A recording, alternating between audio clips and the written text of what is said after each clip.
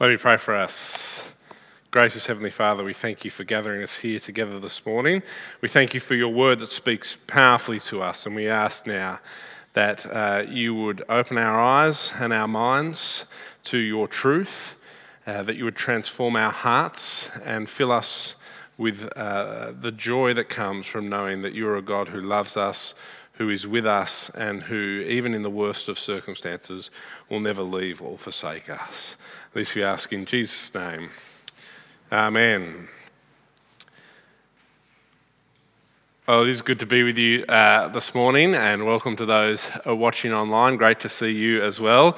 And today we kick off our new series in the book of Daniel. We're going to try the first half to begin with, and then we'll come back to the second half later, which, if you know anything about the book of Daniel, you'll know that means I'm basically doing the narrative, and I'm too scared of the dreams to do them too soon. But let me encourage you to read the whole book and to have a go as we dive deep. This series is inspired in part by LA Kids. My daughter, she keeps coming home from church every Sunday and she goes, "Daddy, prophets speak the word of God. Prophets speak the word of God," which I assume is what they're learning in there, or she's very talented.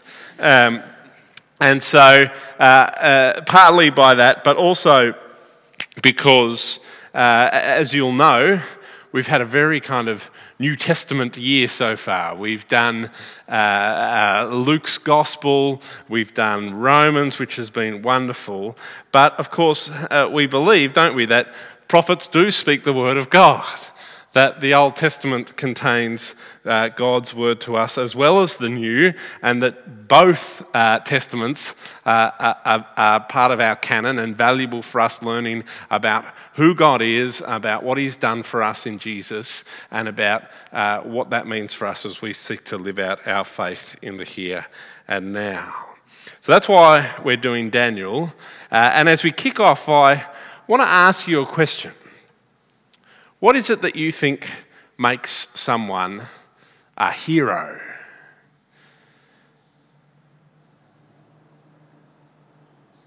There's a saying in the army that you in a crisis or in the heat of battle, you don't rise to some sort of superhuman level of performance. You fall to the level of your training. So when the heat is on in the pressure of battle, it's not like sometimes some people just get this extra boost. No, you just need to be a well-drilled soldier. But when we think of heroes, we kind of think of the other way, don't we? That somehow there's these superhuman characteristics: bravery, conviction, courage, determination, honesty, integrity, self-sacrifice, selflessness. Psychologists have done studies into what it is that we think makes people heroic. And those are some of the things that come out in their studies. And I think as we think about Daniel, you've probably got some sort of at least Sunday school knowledge of Daniel. And if you don't, go home and order a kid's Bible online, and there'll be like at least 2 stories in there about the book of Daniel, one about people in fires and one about a guy in a lion's den.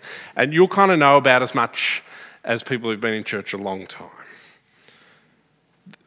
We know something of the book of Daniel, and we see something of those themes in this first chapter of this kind of heroic commitment to faith. Daniel and his 3 friends, Hananiah, Mishael, and Azariah, or as they're more famously known, Shadrach, Meshach, and Abednego.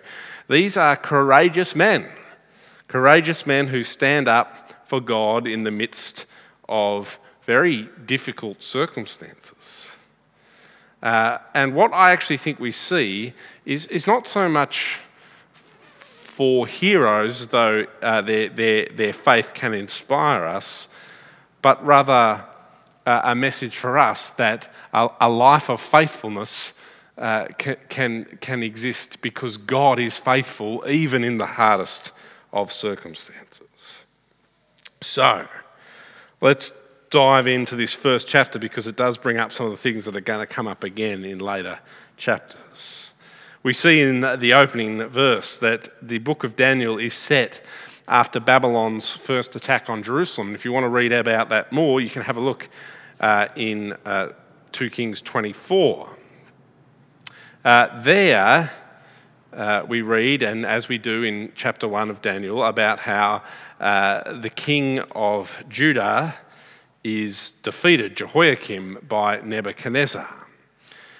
And as we read that in Jehoiakim's kind of key people group in the royal house, there are these men, Daniel, Shadrach, Meshach, and Abednego.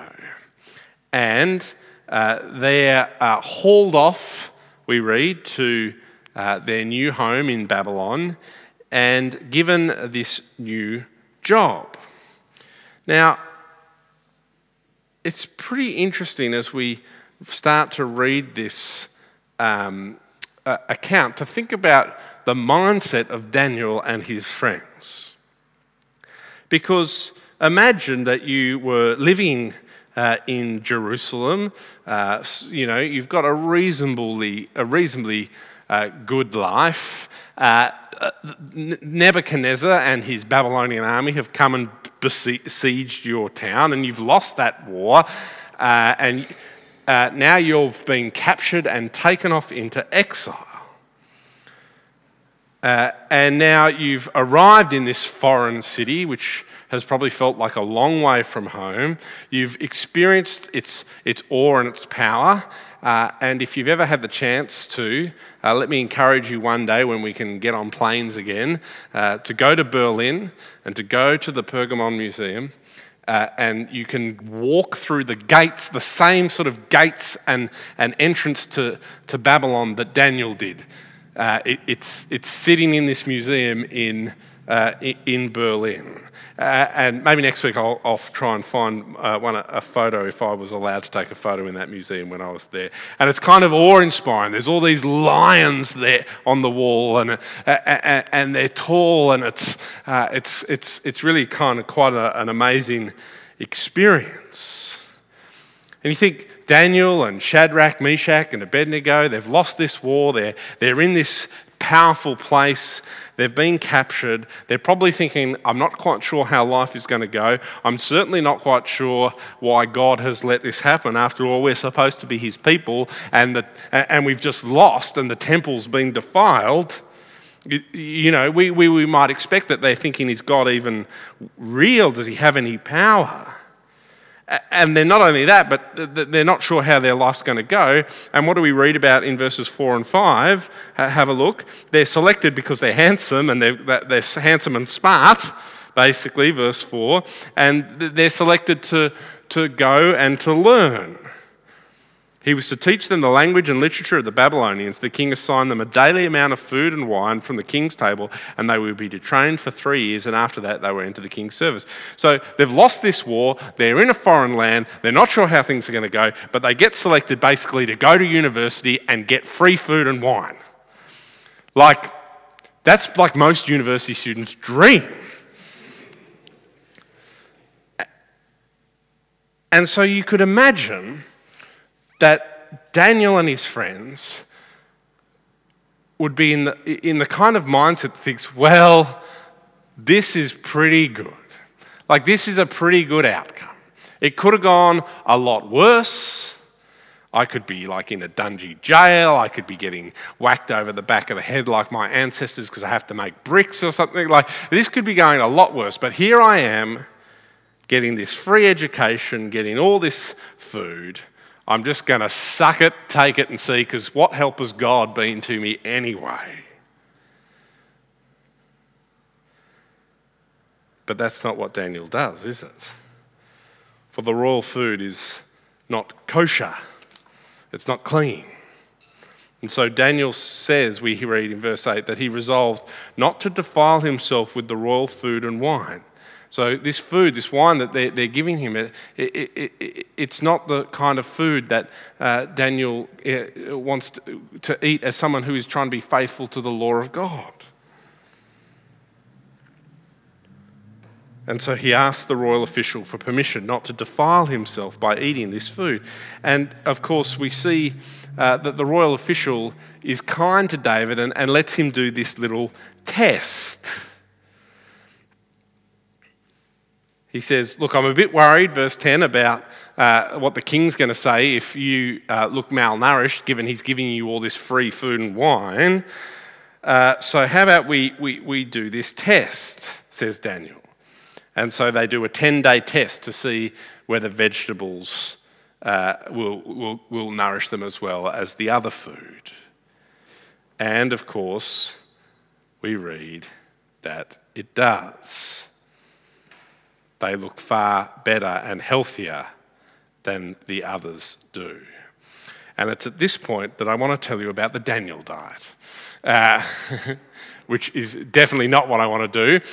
This is not advice for how to eat. It is clearly in its presentation a story about we're meant to be surprised.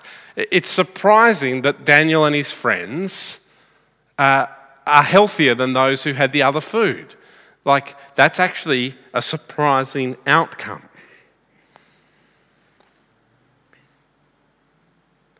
So this is not a lesson in food, but it's a lesson in God's providence. God has provided this royal official to be kind to Daniel, and he's provided strength from these lesser foods. Vegetables, very lesser foods. And God has helped them and encouraged them to grow in knowledge and wisdom. And he's enabled them to have really, really, really good knowledge and wisdom. They not only look good and healthy and strong on the vegetables, but at the end of their 3-year university degree, they're the top students. Verse 17, to these 4 young men, God gave knowledge and understanding of all kinds of literature and learning, and Daniel could understand visions and dreams of all kinds. And at the end of the time, verse 18, set by the king, they were brought into his service, and the chief official presented them to Nebuchadnezzar. The king talked with them, and he found none equal to Daniel, Hananiah, Mishael, and Azariah. So they entered the king's service. In every matter of wisdom and understanding about which the king questioned them, he found them 10 times better than all the magicians and enchanters in his whole kingdom. And Daniel remained there until the first year of King Cyrus. How interesting. When this chapter opens, and it opens with the defeat of God's people in God's city and their exile to Babylon, we might be tempted to think, what on earth is God doing?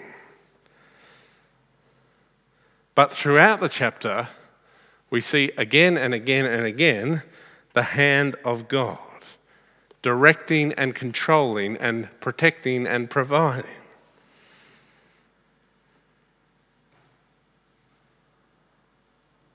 It is God, we read in the opening verses, who delivers the people into the hands of the Babylonians. That's not some battle that God lost with the Assyrian gods. That's the judgment of God on his people for their failure to live the way they were supposed to. God has his hand on the people at that moment, and he continues to have his hand on his people in exile. It's God who directs the royal official to find favour, as I've said. And it's God who provides sustenance to Daniel and his friends. It's God who gives them wisdom and understanding beyond all the others. And it's then God who places these men into the royal courts under the tutelage of the king so that they can bring blessing, as we've talked about in the last couple of weeks, to that new nation in which they find themselves.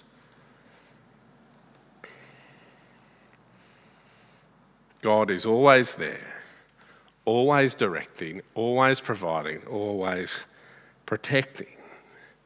And when we realise that, suddenly Daniel and his friends seem like they're not actually that heroic at all. Rather, they're simply continuing to do what God's people everywhere should always do, which is just trust God. Trust God and do what he says. Trust and obey, as we sing sometimes, for there's no other way. And as we reflect on this opening chapter, and as we'll see in coming weeks, there's a lesson here for us. That as we seek to follow God, in a world that is sometimes hostile and becoming more so, we need to continue to keep trusting him. There's a lot of people out there at the moment, if you kind of ever read Christian blogs. I don't know if that's a thing that you do, maybe it's just a thing that I do. But there's a lot of people who compare the age in which we live to Babylon. That Christians can learn lots from the God's people living in exile in Babylon, because nowadays as Christians we see a world, don't we, that is becoming increasingly hostile. So, for example, the man or woman who stood here 100 years ago and preached to you was probably one of the key figures in this village of Lindisfarne. Last time I checked, I'm not that important in Lindisfarne. Maybe to you, but not to the general populace. And so people see, we've moved into exile. Now, I think there's something in that if we think of it as not the same but an analogy. It's something that we can kind of use to compare ourselves to, that these people are in a similar situation to us, that in a hostile environment, but I don't think we were somehow in the promised land and that now we're in exile, and that somehow got something to do with our faithfulness. I think the trajectory of Christian history is that God's people will continue post-Christ to seek to be faithful to him as we await the return of Christ, and there's going to be high points and low points.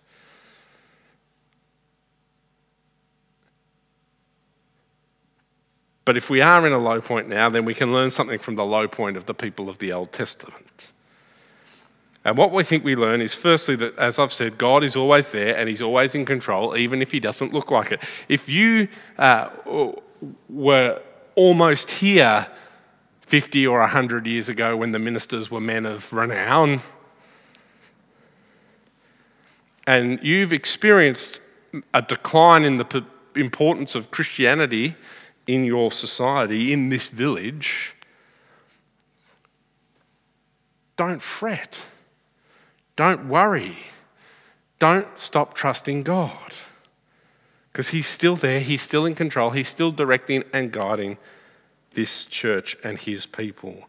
And he will still hold us in his hands, even if things get worse and worse. God is always there. He's always in control, even if it doesn't look like it. And so we need to keep trusting God. And we need to keep doing that, especially when it seems foolish, especially when to kind of a plain reading of the situation, it might seem wise to just give up on him. The temptation for Daniel and his friends to simply eat, drink, be merry, and learn the new ways to thrive in Babylon must have been exceedingly strong. Exceedingly strong. And yet they chose to be fools and to reject the fine things and instead trust God. And as we see, they continue to do that even when their life is on the line. That's what those two famous Sunday school stories that we're going to come to are about. And so we too need to keep trusting God. And as we do that, as we remember that God is always there, and as we trust him, even if it seems foolish,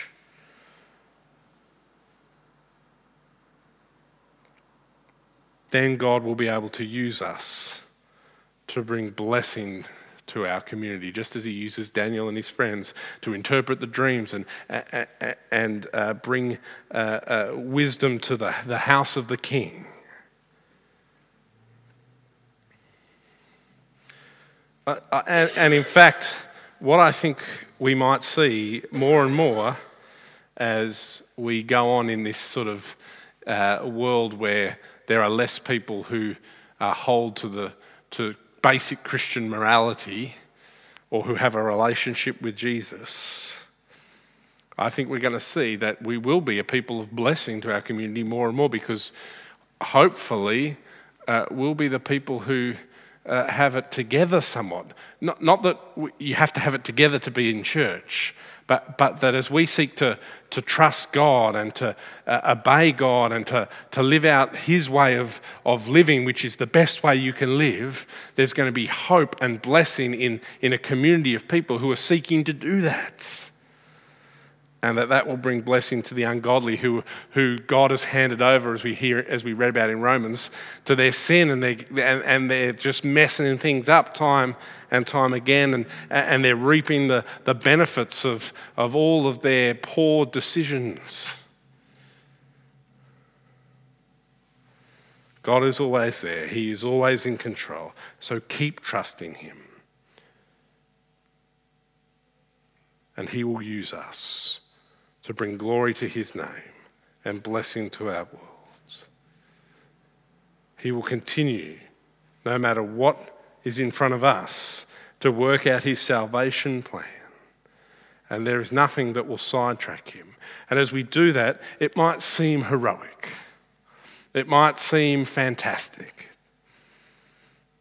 We might think we can never do it, but actually, it's the only thing we can do. To just admit that without God, we're totally and utterly helpless, and that we need his strength and power and help as we seek to navigate life in a sometimes hostile world.